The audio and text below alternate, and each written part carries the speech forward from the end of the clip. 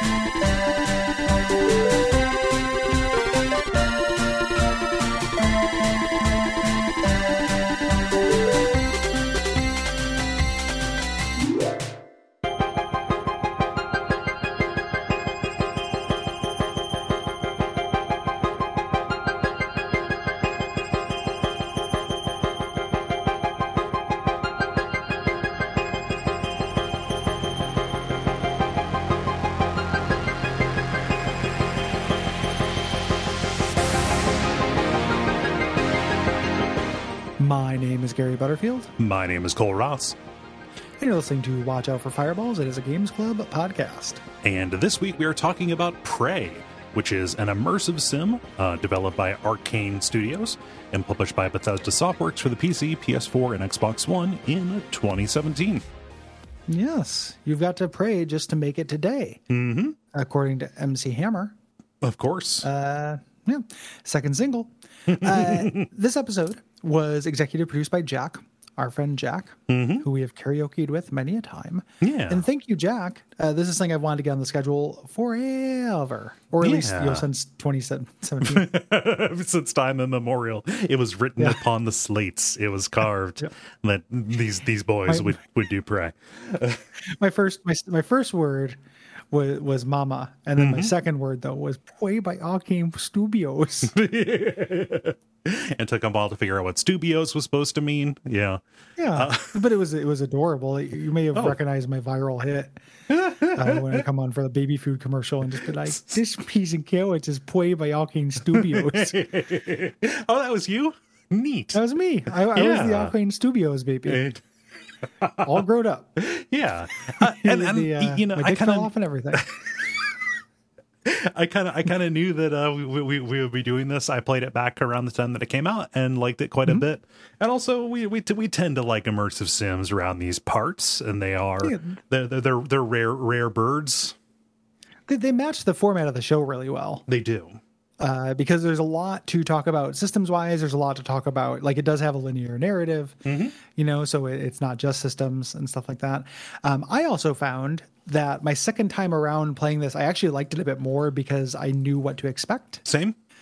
Like, knowing the systems and kind of knowing what foot you're supposed to be on in this game actually was, like, very helpful. Yeah. My second playthrough of this was a joy front to back. Like, even there are things that I recognize that are not perfect about this. Like, I love this game. This was my favorite game the year it came out. There are things that are imperfect about it, but even those went down really smooth. Yeah. Because I knew about them. Yeah. And the pacing is weird too. When you know what the shape of the game is, that helps you kind of get to the next thing because you're kind of anticipating. And that's not something that people talk about a lot. Like, it's hard to evaluate a game that is better on the second time because most of the people that you're talking to, like the primary audience for this kind of content will be people who played it 0 to 1 times.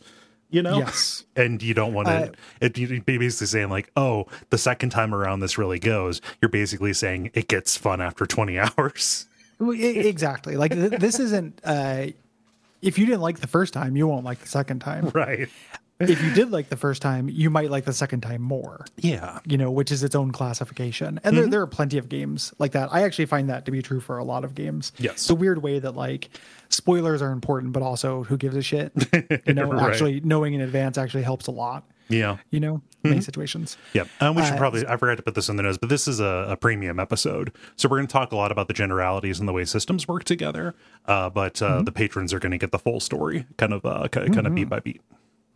Including the incredible twist ending that you won't believe. Yeah. So in this game, you play as a character named Morgan Yu, a lead researcher on a space station named Talos 1 that has been taken over by these shape-shifting aliens called the Typhon. Yes.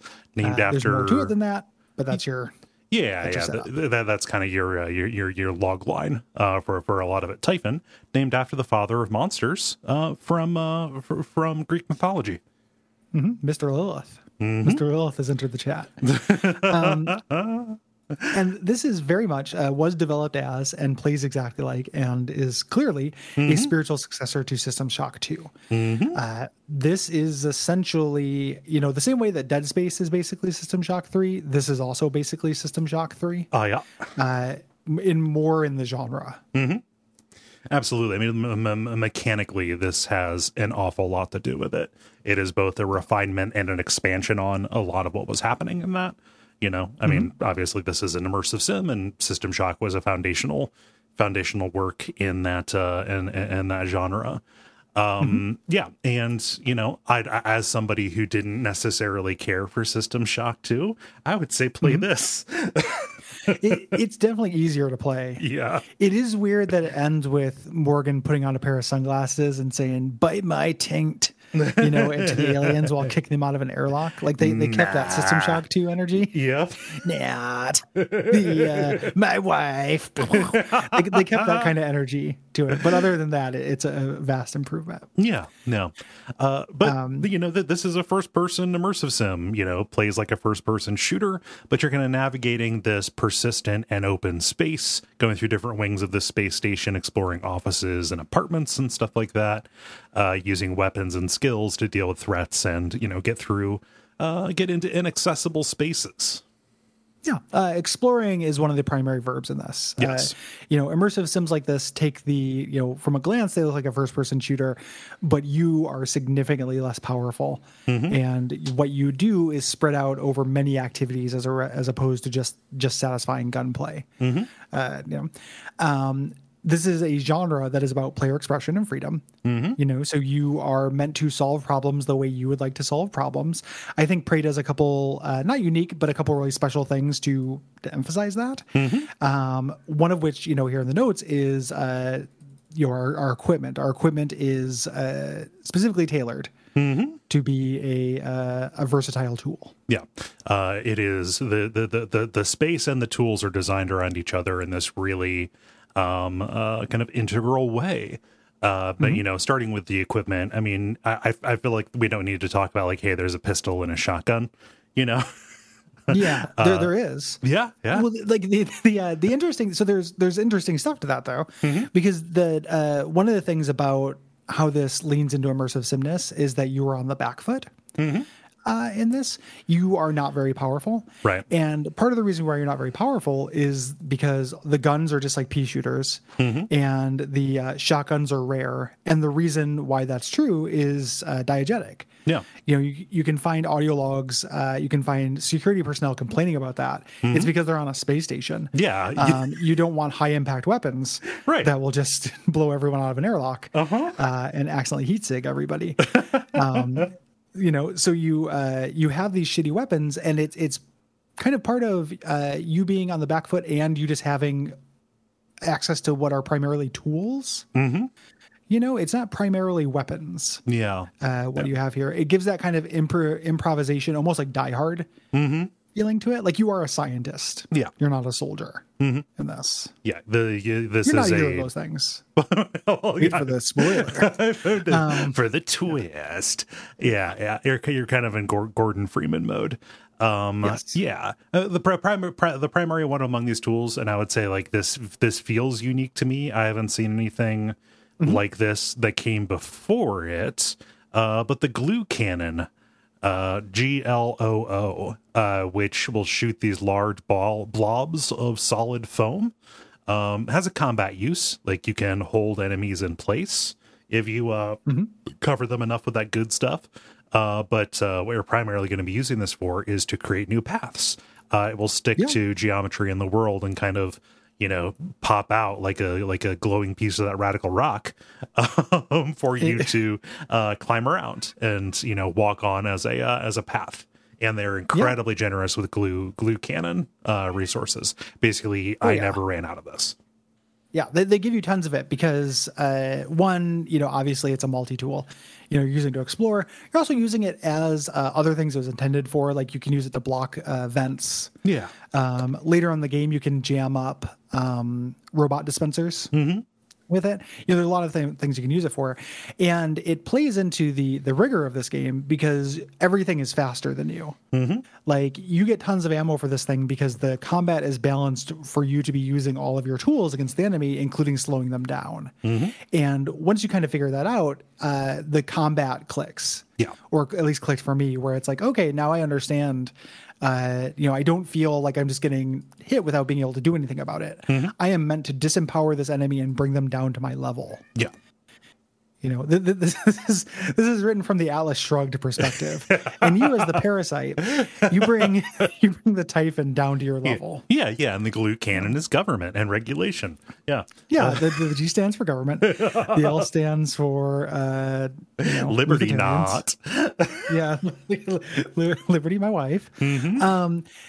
So the kind of knock-on effect of this is just fantastic level design that's incredibly vertical, which makes sense for a space station, but there are all kinds of ways to get up into the ceiling, get up into vents, go down under the floor, climb onto stuff you're not supposed to get into, which is Gary Knepp. Yeah, and ending up, this ends up changing the way you look at the space, and I'm evaluating it like a real place. Like, okay, this room is locked up, but air has to get in there somehow. Like, maybe there has to be like a junction. Is there a panel that is out? Can I, look through? Is there a way that I can reach in? And something that I like about this is the Nerf crossbow that you have. Oh, yeah. Yeah, that's a really, really clever item as well. Because it seems useless. It just seems like a little bit of world building because obviously these nerds on this space station are getting bored and it's fun to shoot people with Nerf. But these are a way to deal with a very annoying enemy in a zombies ate my neighbor kind of way, but also to activate stuff at a distance because they have capacitive tips on them. Yeah, you can hit buttons and screens with them. That kind of level design thing with the verticality and getting into stuff you're not meant to, because this is the king of genres. You don't just get, you get rewarded multiple ways for that kind of thing.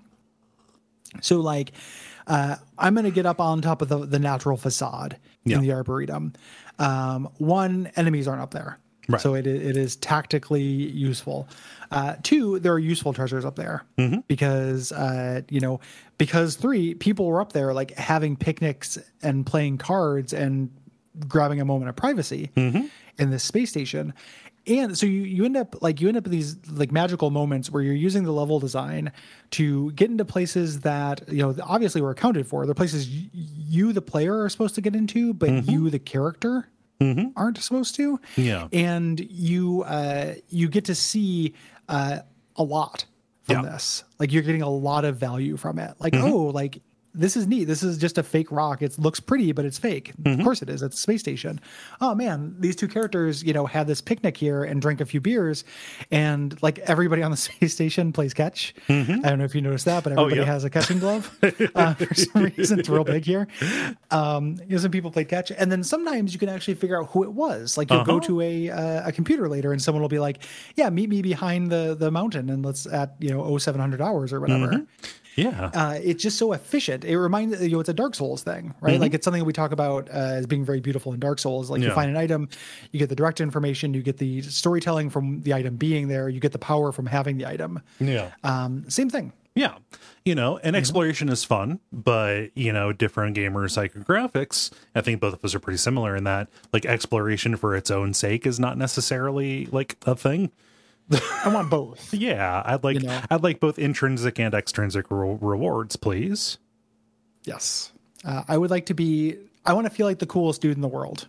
when I find something like this. Like, oh man, here's a secret place where people were, somebody hid their D&D clue. I just want to feel incredible for that.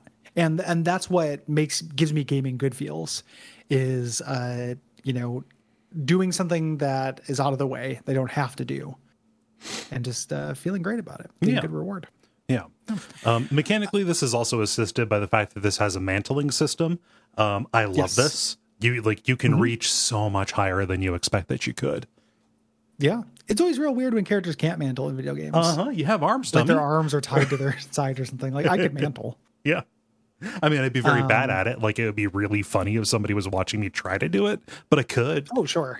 Yeah, it wouldn't be graceful. I'd break all my ribs, but I could get up there. So there's other ways, so the single unit of gameplay in an immersive sim is a locked door, right? So, we talked about different ways to get through it. You can go over it. You can use the dart gun to find a window to open it from within, but there are also other solutions to this. This being, of a shock kind of, shock suffix lineage, you're going through and having superpowers.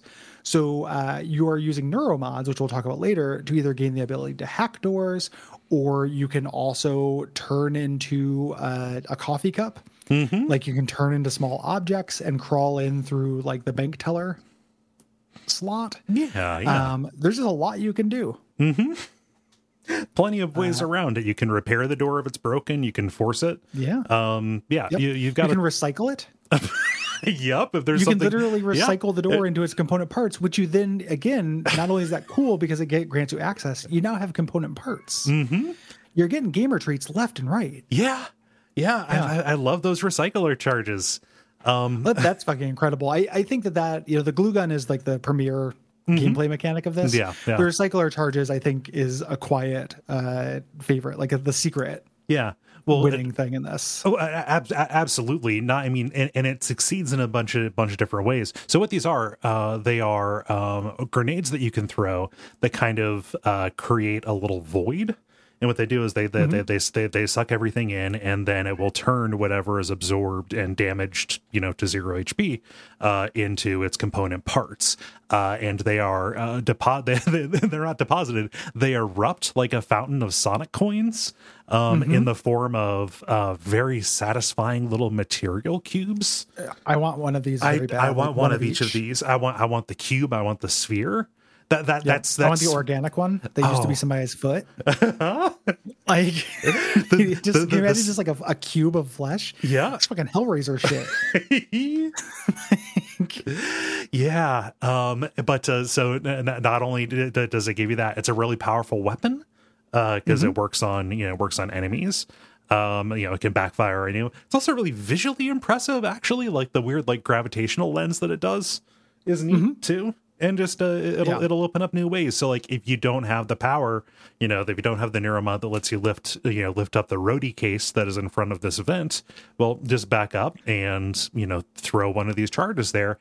It'll probably absorb whatever's on the other side of it. With the trade-off being you don't know what else is right there, so it might take a valuable item and turn it into less valuable resources, right? Yeah, you can also, if you are engaging in the crafting system in this, which we'll talk about. I'm actually, we're pretty hard on crafting systems on this show. I'm a pretty big fan of this crafting system. Yeah. One of the things you can do is, I know what I need. I need more metal. Where I'm going to go. Oh, wait, the gym had a bunch of weights. Yeah. What if I just toss this grenade there? They're not in my way. I'm not getting anything by that other than turning them into something I can carry back to my crafting station. I won't benefit from these broken turrets, but if I put enough of them together and throw one of these recycle charges, I'm gonna get a ton of metal and synthetic, right? Yeah, and I'm going to use that to do anything. Yeah. Like I'm going to use that to shore up my ammo. I'm also going to use it to gain experience points, basically. Like allowing you to craft neuromods, which are the thing that we'll talk about. That's your character build system in this, I think is like a genius move. Yeah. If those were just rewards that you found everywhere, that would work. And that's how video games work. Tying it into the crafting system means that you end up in this loop where, you are fighting enemies to get their material, to get more powers, to fight more enemies, to get their material, to get more powers, to fight more enemies, to get their material, which is just like immensely satisfying. Yeah. And, always happy to pull an organ or a tumor off of one of these Typhons because I know that's going to give me a neuromod. Yeah. Or, clearing them out of an atrium so I can get into the offices off the side because I know there's going to be a ton of junk for me to hoover up. Yep. Yes. Let's talk neuromods in general. Horrifying things, not just like existentially for the way that they play into the story, but just like they're injected around your eye. Yeah. And you have to hold it against your skull into your eye socket for 5 minutes. Yeah, it was one up in the BioShock thing where the guy's like, "Oh, cool, syringe. I bet you I'll jam this into my arm." And oh shit, my palm's bees. And that happens. It's like, well, how could we make this harder and grosser? What's cool about these is that there is a diegetic, like these aren't just, praxis kits that give you your superpowers. There is a diegetic reason that this is also how you gain normal skills. Because in the plot, these rewrite your memories. We'll talk about that a lot because it's important. But in the game, they break down into 4 categories, or 6 categories really, but one of them is kind of a broader category. Security, engineering, science, and then these ones that are Typhon. That are based on the alien technology and superpowers. Yeah. So like the human ones tend to be about like using your equipment and skills and stuff better. Like that's where repair and hacking come in. You have a little hacking mini game in this. There's just it's like a little flash game where you have to move a circle around some obstacles. And the alien ones are psychic powers. And you are, what is happening is you're observing the aliens and figuring out how they do what they do, and using the neuromods to give yourself those superpowers. Yeah. Yeah. Research is back. Yes. From System Shock 2 and BioShock. The way this is kind of presented initially is kind of a moral choice. If you take the alien powers, you're giving yourself bad boy points. This is fake. And this is something I think that Arcane messes with and that I get frustrated that gamers don't pick up on. Yeah. Because it's a theme in Dishonored too. Yeah. To me that, bad boy points are fake. This game is very explicit in it. In Dishonored, you do the chaos stuff because you get a more dramatic story and more fun gameplay. That's your reward, even if things turn out more poorly for your characters. In this, the game is explicitly saying that shit doesn't actually matter. Like we're going to contrast, this gameplay choice that is about good boy and bad boy points with actual gameplay choices choices about human lives and morality. Like, why are you wasting your time thinking about whether it's bad to do a neuromod, like as opposed to spending your time like, should I save these people? Yeah. Or should I go get this medicine for this person who's dying, like my former lover or whatever? Yeah. It's contrasting those on purpose. It takes a long time to understand that. Yeah. And the game swerves you towards thinking the Typhon stuff is bad boy points. It's very intentional. It's an intentional misdirect. Yeah. Yeah. There are gameplay ramifications for this. Like the Typhon powers are very they're powerful. They're efficacious. I should say. And to balance that out, they end up being just on the whole more expensive. You do have to research them. You have the psychoscope, that you have to research things multiple times in order to, unlock and even like uncover the fact that these powers exist for you. But as you add more kind of alien matter to your, to your body by using these Typhon neuromods, eventually the turrets that are around will start recognizing you as an alien and firing on you. That's not that big of a deal. The bigger deal is the nightmare, which is this kind of nemesis-like thing, which if you are incredibly loaded up with Typhon neuromods will show up and will hunt you. For 3 minutes and then leave. The nightmare, we'll talk about the nightmare at length, of course. The interesting thing about that is that the game tells you that the more you use those neuromods, the more the nightmare comes. This is not strictly true, but I think it's what the characters think. Yeah. The actual way this plays out in gameplay is actually pretty interesting. The nightmare will always show up If you're using a lot of those mods, it shows up at different times during a level. So if you are going pretty light on that, it will oftentimes show up when you have an easy escape. If you're going pretty heavy on the Typhon Neuro mods, it will show up when you're pretty deep in a level and have a long way to get out. Or like when you're in the middle of doing something. Yeah. So it shows up at less opportune times. And also it has an easier time finding you. Like its AI will pathfind to you more quickly than if you're just running around like a good boy human, you know, doing boring stuff, like slowing down time. Yeah. like slowing down time, or like jumping 10 feet up in the air. Yeah. Or putting a big needle in your brain to understand that you can use a backpack dummy. Yeah, exactly. Like, what if a briefcase was bigger? The nightmare is not a total success or anything either. Like, we'll talk about that later. There's obnoxious things to the nightmare. It's not perfect.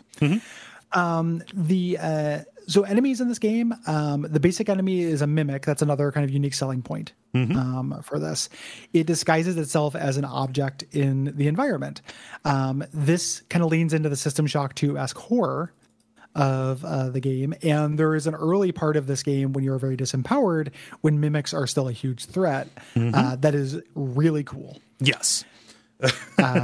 Just, when you eventually get the ability to see these and scan for them, you eventually get to the point where they don't really hurt you very much. But early on, walking into a room and seeing, oh, why would this desk have 2 chairs? Like, that doesn't make any sense. Yeah.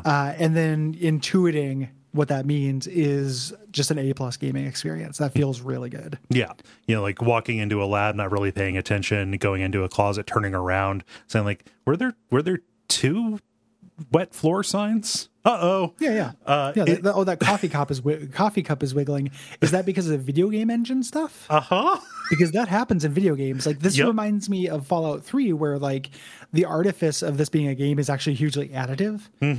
One of my favorite Fallout 3 memories is being in one of the endless subway dungeons and having a Mirelurk fucking up because of Gamebryo reasons and just splashing. So it sounded like something was like, it felt like Amnesia. Like, it felt like something was splashing after me the entire time I was there. Nice. And just added tons of atmosphere. And then when I found the source of it, it was just a glitched out model. Yeah. But it was like, oh man, that was scary. It's still a cool experience. Yeah. That's those scares still spend. Something that I love about the Mimic is, especially in those early days, when you're primarily attacking stuff with a wrench, is that they managed to recapture the feeling of playing the original Half-Life, kind of those first couple of stages where the head crabs are kind of a real big deal. Head crab, these are designed even to look like them a little bit. They're both these bug-like things that primarily will attack by launching themselves at you. It feels like this feels like a very good, like extrapolation on them, on the head crabs, but also like recapturing a little bit of that feel for me. Yeah, with you, where you are less empowered, like you are slower and turn around slower, and they're very quick. You want to slow these things down. You also want to charge your wrench attack, which one of the things I wish it told you more about that. It's hugely important. Yeah. To take your slow swings. You are not meant to spam the wrench in a Half-Life manner. It's a good way to tire yourself out. And not do any damage and not stun any enemies. You're supposed to make your hits count, and with melee and ranged weapons. One interesting trivia note: one of the preview builds of this, they didn't have the mimicry AI integrated, so they just rushed towards the player, so it just looked like a really shitty first-person shooter with little monsters that ran at you. I could see that being very unimpressive. Yeah, just like, oh, okay. What about something in an evil bug, huh? But their actual implementation is great. Yes. There are larger enemies as well. We're going to talk about those when we run into them. Enemy variety in this game is not perfect or anything by any means. Like, don't expect that. Like, there are cool enemies in this, but there could stand to be more. Yes. Of course. Yeah. So there's no money in this game. Like we said, we've got this crafting system. Honestly, like calling it a crafting system feels a little weird because it's basically you have 4 currencies. More than anything, right? And you find, not just the materials, but you also find the schematics, right? which will let you make new stuff, and you find schematics for things that you wouldn't expect. Things like your neuromods and stuff like that. You can make very powerful things with this. And we talked about the way that powers this, but I think that is a really smart way to put an economy into a game like this, which is to make everything potentially, I need one more metal for this health kit, or one more metal for, I have no ammo. Can I recycle my wrench? Kind of assuming that I'll find one a little bit later. Maybe I do that, Yeah, and the things that make this crafting system, for lack of a better word, the economy in this game good, are worth underlining, because it's something that games do poorly all the time. Mm-hmm. It's one of the things that I think that differentiates a really great game from a not great game to me is how exciting it is to get stuff, like whether it feels good. And the way that this game handles that is, one, it's totally transparent. You don't have that crafting, like, I guess if I was making a treasure chest, I would use 3 sticks and a unit of metal, but in another game, it might be 3 logs only. Yeah. For that, like, you don't have to intuit anything. It just says, this takes 2 synthetic, 1 organic. Bam. Health kit. 2, everything can be recycled. Yep. So your stuff in your inventory, you're doing inventory management, but imagine like a Resident Evil 4, where if you have something extra, as opposed to waiting to sell it, you can recycle it or dump it on the floor and throw a recycling grenade at it. To get this stuff. So everything is useful. Picking up a second copy of a gun isn't a bummer, because I got this extra glue gun. I'm going to take it back to my base and get some stuff out of it. Yeah. And if I needed to drop it because I'm out of inventory space and there's something more valuable, I drop it. And because of the backtracking, I'm probably going to see this again later. Yeah, and if it's interesting enough, I will throw a recycler grenade at it. Like if it feels like it might be useful enough. Yeah. And then 2, the way it ties into, I mentioned this earlier, but the way it ties into combat and your upgrades, the fact that this is so key to your neuromod economy. Is just really, really impressive to me. Like I ended up by the end of this, like I had something like 88 neuromods, installed or something like that. Like just some absolutely unreasonable amount. Just because I was playing this game conservatively and was very, very well resourced. Yeah. So I was able to just kind of like neuromod machine go whir, and the game is balanced such that it's pretty hard to get really overpowered. In it, I just had a lot more options and felt more empowered. Yeah. I was more powerful, but not enough to break the game. Yeah, it is a good system. Yes. Yeah. And it ties in with so many other systems as well, which is, like that is a marker for a good kind of game to me. Yeah. Yeah. There's more kinds of customization and upgrades you can do. Like you can pick up basically rings, like Dark Souls rings, these chipsets that you can put into your suit or your psychoscope to kind of give you different perks. You can expand the slots for those, and you can swap them out as you see fit. And you can also upgrade your weapons, which will improve your combat efficacy. Yeah, just kidding. It's a pretty simple system. You just up your stats on your weapons. The chipsets some of them are authored, some of them are randomized. So you run into a little bit of BioShock Infinite's like, oh, I found some cool pants that make enemies get set on fire if I punch them. You run into a little bit of that silly shit. Yeah, but it can really change, how you play. And by the end of the game, you will have a wide variety of these, and you can tailor them to your play style. Yeah. Pretty easily. When you start the game, you get to select Morgan Yu's gender. This doesn't impact anything other than dialogue, but I'm glad that they, added the option to this. The first time I played through as Lady Morgan. This time I played through as Dude Morgan. Neither of which is, it's not like a Shepherd thing where one is clearly a better performance. Like they're both pretty decent. Yeah, I've done both as well. I did female Morgan the first time, male Morgan this time. All of my notes are going to refer to Morgan as he. Just understand that it can go it can go either direction. It doesn't matter. Yeah. So just because there is so much like mechanical stuff happening here, I want to ask you, Gary, is there any like gameplay thing that I'm forgetting here that we haven't like spent a lot of time on that we want to talk about or want to talk up more or criticize more before we get into the aesthetics? I mean, one of the things that we haven't talked about a whole lot, and that will be useful in the second half, I think, is the general kind of rhythm of combat. We're going to talk about those individual enemies, but I do want to be able to say, you get into some prey combat and then move on. Mm-hmm. Yeah.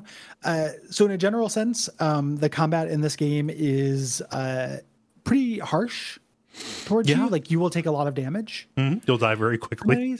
Yeah. You'll die very quickly, and you until you like really upgrade specifically like the shotgun, you don't have a high DPS weapon. So the idea of the flow of combat is to use the environment and use things to your advantage. So choke points, turrets, the glue gun, things like that. You need to be using those sneaking. There is a stealth kind of system in this game. You will do more damage when you sneak up on enemies. You need to be using all of those things. If you are just running up to an enemy and hitting him with your wrench, you will die. That is not how the game works. You also get a few different kinds of grenades that are useful in different circumstances. So if you're, like, okay, I have to deal with these with these turrets that are blocking the way, an EMP will be the way to do this. Or here is a Typhon that is that has integrated some technology stuff. I can stun it by throwing an EMP. Same thing with the Null Wave, which will disable psychic powers when you're going up against some of the kind of more difficult phantom enemies that have elemental theme powers. Being able to turn those off for 20 seconds is a huge deal. Yeah. That will allow you to run up and smack them. The way that you should not before that. The other thing is that you don't, because combat is tough, you don't have to fight everything in this. We talked about that stealth system, but it's an arcane game, so enemies don't look up. Which means that you ultimately want to clear enemies because you want treats. Right. But once you are backtracking or going through an area for a specific goal, don't fight stuff. It's like advice, but the game is designed around that as well. Like, you are faster than your enemies. Running past things is 100% viable. It takes sneaking past. It takes them time to notice you and aggro, even if you're doing a full-on sprint right in front of them. And understanding that and knowing how to read the little meter that says whether or not they are sensing you, but also there are like multiple kind of nodes on it for like how close they are to, going aggro for you. Knowing how to read that, you have more wiggle room than you expect for that. They can't climb things. Like, you can also hide just about anywhere, and that's without turning into a coffee cup. You can lock doors behind you. Like, you can close the door behind you. You have a lot of options to get away from things. That is not just advice, but it's also the game. What should jazz you if this game is going to click for you is the idea of bringing those options to bear against an overwhelming force. Moving on to kind of aesthetics, this game looks and sounds great. The music is super, super cool. The opening theme that plays over the credits. What's it called? Everything's Gonna Be Okay. Just absolutely incredible song. Really, really good. But I mean, if you like kind of like old school synths that arpeggiate along impossible ranges, have I got a soundtrack for you? And if you don't, what's going on with you? I don't know. Like, were your parents cousins? Like, what's happening? This is the soundtrack was composed by Mick Gordon, the guy who did Doom, Wolfenstein, but all extremely good soundtracks. And present here and in good form. Incredibly good. The game looks wonderful. It is, individual models and creatures, like the enemies are kind of blobby. The people look fine. The coolest part about it is all in the art design. It's all the environments.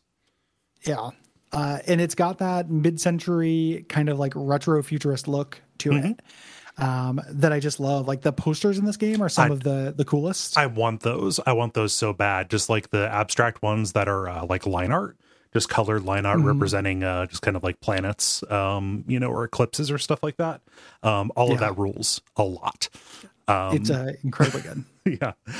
And something that I love, in a game that has an established space is like a, front stage and backstage. So like, places that are meant for executives or clients who are coming around, they're all very lush. They've got like good paneling, but then like the engineers and stuff deal with like all of the, the practical elements of living on a space station, all the network cable and the shielding and stuff like that. Getting that kind of diversity of space and, readily visually apparent, not just function, but audience for these individual spaces is really cool as well from an architectural standpoint. Excellent design on display here. Yeah, it's also, in a hallmark of the genre, right? Like these spaces make sense. So like the area where people have to be to service this, it exists. So really great looking. Writing in this game is good as well. I actually really like the story that this tells in a grand sense. Yeah, it's hard. It takes a long time to reveal what it's doing. Yes. That twist ending you won't believe that we keep referring to in a clickbaity way recontextualizes a lot of the game. Yes. For you. This is a much less straight putt than initially seems. Yeah. And I think that also contributed to me liking it a lot more on my second run through. Same. It's funny because like I played this, roughly around the same time that I played Tacoma. And this didn't come out like too terribly long after Soma, so that was still fresh. So having this triumvirate of games that are set in futuristic, spacey kind of places that ask important questions about consciousness and existence, this one kind of hit last of all of those and ended up, I think, suffering for it a little bit. Having space from that ended up being, I think, good for me, and also kind of looking for the track that they're laying and being able to recognize the track that they're laying for the twist and for kind of the themes that are being explored. Yeah, there's tons of foreshadowing in this. Some of it immensely unsubtle. Yep. As towards the actual twist. But the big, the question it asks, the kind of like sci-fi idea it has at the center of it is something that's resonant with me. That I think is a cool question, a cool thing to build a game around. Yeah.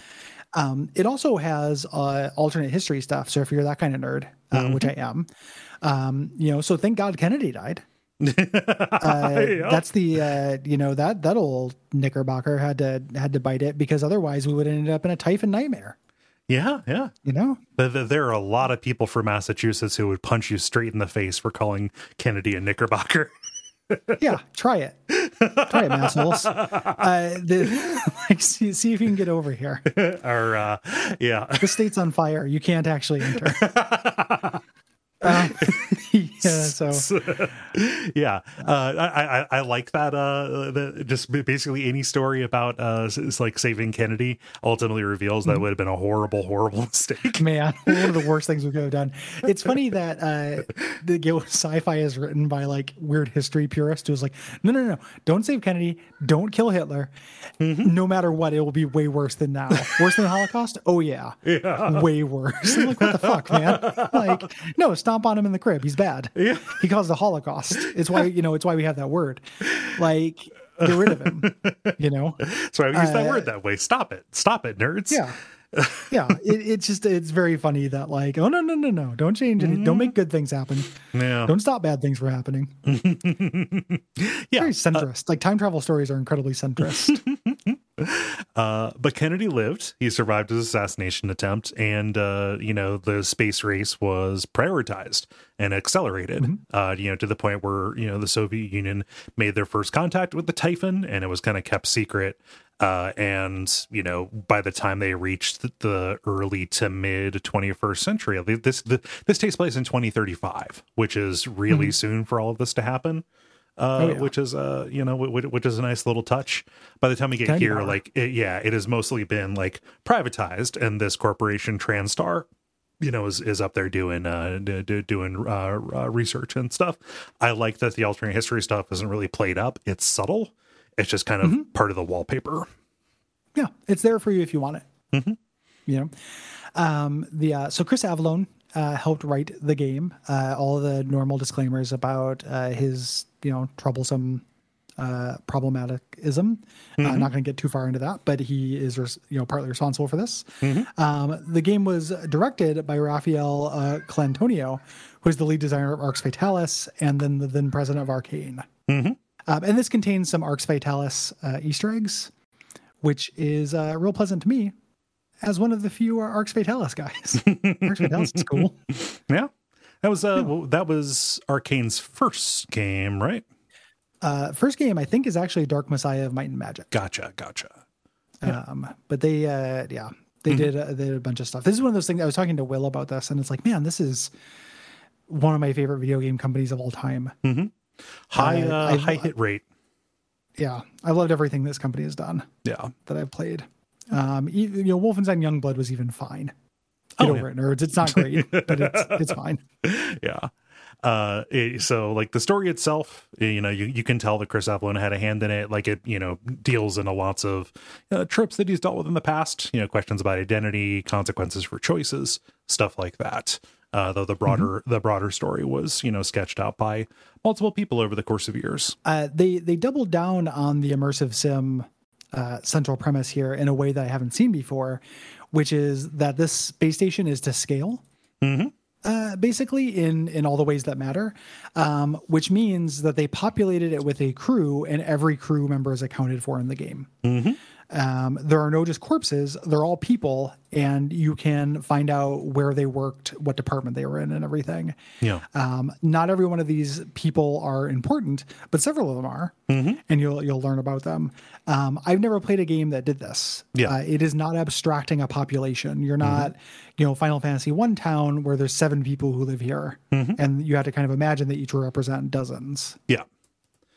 So you have a large cast of, ultimately pretty minor characters, but that's really important, to understand, like when you go to a new division, you can check in at the computer and you can see like basically a staff role for the entire division. And like, there will be a check mark if you have found where they're at. Like you could go and find every single person, or there are probably some who got, spaced, but you know what I mean? Yeah, it's not. Well, even the ones that got spaced, you can usually find. Yeah, like they're floating out there. You can go grab their catcher's mitt. They're out there playing space catch, like a Rhythm Heaven mini game. And this idea of this, like a lot of them are not great characters, but what this does is contribute to setting and verisimilitude. It feels like a blue collar space station with a bunch of randos who work there. Yeah. It's each of these people aren't meant to have like a story. This isn't Sigil, right? This is a space station with like space truckers, basically. Yeah, it's like Alien. Like everybody that you see has a role here. Yeah, love it. So this has nothing to do with the 2006 first person shooter. There's a game called Prey by Human Head Studios. That game is about a indigenous person who goes onto a space station. I like Prey 1. Okay. The fact that it takes place in alien zones is a big weakness for it because everything looks kind of anonymous. Really cool opening though. Legendarily cool opening. But this doesn't have anything to do with it. Nope. That was supposed to have a sequel called Prey 2. Everyone was very excited about it. It was supposed to be kind of open world and have all these elements, but the production just never went anywhere. Yeah, it was like an open world, and you were going to be like a bounty hunter kind of guy. Looked neat. I followed that for a while, and was disappointed that it went away. And I think that this game doesn't benefit from having the Prey name. Honestly, they could have just called it Typhon. They could have called it anything. They could have called it like Psycho Shock. Was a working title that I saw a lot. I think the title doesn't really help. Right. This the thematic part of it is that you are you're the prey in this. Like it speaks to that disempowerment. Yeah. That you're experiencing, but also there's already a game called Prey. So it should have been called something different. Yeah. And probably damaged it a little bit. There was continuity, like that started development under 3D Realms, kind of got rebooted a couple of times. It moved to Bethesda. Arcane got attached to it before like that version that they had announced was ultimately canceled in 2014. And then the Prey that we know, the Prey that we have here, was kind of announced as a reboot or a retooling in 2016 with Arcane at the helm, kind of developed alongside Dishonored 2. Colantonio went directly for this, wanting to make another crack at a game like Arx Fatalis, specifically in having a large interconnected world with an ecology. Arx Fatalis is a little bit like a medieval dungeon immersive sim. He wanted to do that again, but different genre. Yeah. He also wanted to kind of create something he called a chaos of systems, where there are a lot of different mechanics that interact in unpredictable ways. This is all immersive sim, genre standbys. This game has been called by some, I know Danielle Riendedo. I mispronounced her last name, right? Riendo. Right? Riendo. Yeah, Riendo. Is like, this is the immersive sim. It is the apex of the genre. It is definitely designed to be, this does all the immersive sim shit. This and you can see that when you read about its creation. Yeah, like this is extremely faithful to what immersive sims were before. I think that I'm pretty on board with her with her read on this, because other entries in the series have been kind of streamlined. They've been forked, simplified, or kind of more focused on one aspect or another. Yes. Even Deus Ex was ultimately kind of made into something a lot like this, but different than back in the day. This feels like it has the most direct through line back to System Shock 2, back to the original Deus Ex. Yeah, Deus Ex Human Revolution has stages. Yes. You go to an area and you can't go back. You have, there are gates, there are little things you have to do to gain access to places later, but you do eventually have the whole world. Yes. Which is something that is a System Shock early thing for this. So Arcane kind of messed around having proc gen in this, which, thank goodness they dropped that, because the level design is incredible. Right. Eventually this became what Moon Crash is, a game I am greatly looking forward to playing, and now I've given myself permission to, because I replayed this. It's fucking shocking to me that you didn't jump on that, because it feels like the kind of thing, if I wanted to catch you, and I just put if I need to bait to put under a box, that was propped up with a stick, I would just make up Moon Crash and put it under there, and wait for you to go for it. It absolutely is. The thing that stopped me was it came out a while after the first game, and I was like, I'd like to replay Prey. Yeah. Before I do Moon Crash, and then I just knew we'd do it for the show someday. So it's weird the way that this show impacts game playing, in some unexpected ways sometimes. It's weird and real. Yeah, it's weird. It's great, but it's weird. I'm looking forward to going into Moon Crash. Everything I've heard about Moon Crash sounds really cool. Yep.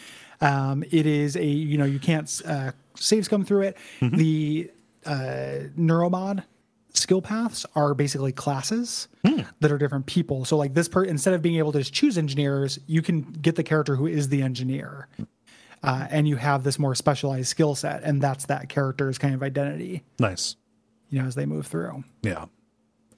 So story development for the base game took a long time. Colantonio, Harvey Smith, and Austin Grossman kind of took a long time thinking through the alternate history details, and kind of coming up with what the Typhon are and how they interact with the environment and what their individual ecology is.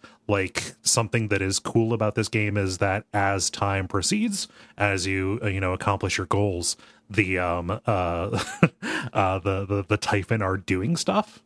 They're actually converting the station into something, and that is changing the enemy loadout in different places as that process goes around. Yeah, those strands and the floss ends up everywhere. Chris Avellone was brought in from 2013 to 2016, primarily writing for the NPCs, doing the dialogue, and then doing incidental text, so emails and such. The release of this was pretty troubled. There were a lot of technical problems on PC, and Bethesda did that Bethesda thing where they chose not to market the game and did not send out review codes until 24 hours beforehand. Fucking wild. Yeah, just shitty. Yeah. You know, dumb. Despite of that, like, you know, that's usually what you're doing when you're trying to hide a flop. Mm-hmm. You know, even if they end up being great, like that happened with Doom 2016. Yeah. It actually reviewed pretty well, but none of you motherfuckers bought it. Yep. So if you're listening to this and you didn't buy this, and you're the reason why we're not getting single player Arcane games anymore, lick my bridge. It is. It's frustrated with you. You should have bought this. Did you give? Yeah, you gotta give. If you don't give, the system doesn't work. We don't keep getting these games. You gotta give. Arcane can't get a grip on either end of this thing. You have to give. Yeah, our Arcane Calico Cut. Pants.com. Yeah. You gotta give. You don't want the spigot shut off. You don't want it like. I'm barely hanging on by a thread at most times. You don't want to see what I'm like when the steady drip of single player immersive sims dries up. I will lose my fucking mind. Yeah. I don't just mean in like a network sense. I'm not just saying like, oh yeah, tools will get worse. Of course they'll get worse. But in addition to that, like almost style shit. A more holistic degradation is what we're saying. Of myself and society. I still cut out a lot of stuff about the fate that mankind divided suffered. Yeah. You know? Yes. You bring that up at like the drop of a fucking hat. Yeah. I get so mad. And Dishonored 2 even. Mm-hmm. You know, that didn't sell super great. Yeah. No. You guys are fools. Like they keep putting those together too, and they're like $20, 2 of the greatest games to come out in the last 10 years. And everyone's like, oh, I don't know. Come on, man. We'll include Dishonored 1 and all the expansions there. I don't know. Here's a unique genre we don't get anymore. There's only like 10 of these games total. Each one should be a national holiday. But you can't afford the $20. You'd rather go out and, I don't know, buy some horse shit. It's not even that. Like something that is true now because of Bethesda's partnership with Microsoft. All of this is on Game Pass. So you can have it. Just you already have it. We're just asking you to give. To just play. Like, yeah, you gotta give. So if you didn't do that before, you are my enemy. Mm-hmm. It doesn't mean that you can't listen to the show. It just means you're my enemy. Yeah. So don't take it personally. 10 hours dungeon. Yeah. But yeah, absolutely sold like shit. They fixed the PC version. Basically, PC version runs fine. That's how I played it. Mm-hmm. They added an update that did a New Game Plus and then a survival mode. Mm-hmm. Survival mode is actually pretty interesting. It includes a lot of mechanics that were cut. Yeah, oxygen meters, from the original game. Things like that. Yeah, I'm not interested in that. Mm-hmm. But since this game is at least 40% about privation and resource management, I could see that being really cool. I'm the kind of person who wouldn't play the survival mode in New Vegas, but I'm happy that it's there. You know, same. I appreciate it from afar. Yeah, like a beautiful statue. We already talked about Moon Crash. That was released as kind of a paid expansion, and something that I'm really curious about messing around with. Might be fun to do on a stream. Is Typhon Hunter. That was kind of the last big update. Typhon Hunter is like a hide and seek game. One person plays a human, another person plays a mimic, and the mimic has to hide and then get the drop on the human without being killed. That is kind of like an expansion of like a Gary's Mod kind of gameplay mode called Prop Hunt, but this one is within the cool world of Prey, and you're a mimic. Yeah, it sounds awesome. Like I even if I didn't play that, because I don't like competing in video games, I would love to watch it. Yeah, because I'm sure there are some really cool strategies. Yeah. I'm generally a big fan of that kind of multiplayer. Actually, like the Assassin's Creed multiplayer, the reverse Turing test kind of thing. Like I need to blend in as somebody who could feasibly be an NPC in this game or an object in this game. Find a place for this coffee cup to sit that isn't suspicious. Like that is all cool and good. Yeah. I think that's a really great idea. Yeah. That's going to be the end of this part of the episode. the public part of it. You can get the entire episode if you are a patron. If you go to patreon.com/duckfeedtv, $5 a month gets you all of these, as well as a bunch of bonus shows and episodes early and access to the Slack. It's a king's ransom of cool digital benefits. Yeah. And you can just pop on and listen to this and pop off if you'd like. I'm not here to tell you where to pop. Yeah, it's a king's ransom of benefits for a pauper's ransom of price. Yes, yeah, you can pop her off, pop her on. So join us there and hear the rest of the episode. Please do. Otherwise, we'll be back next week with the dispatch episode for this month.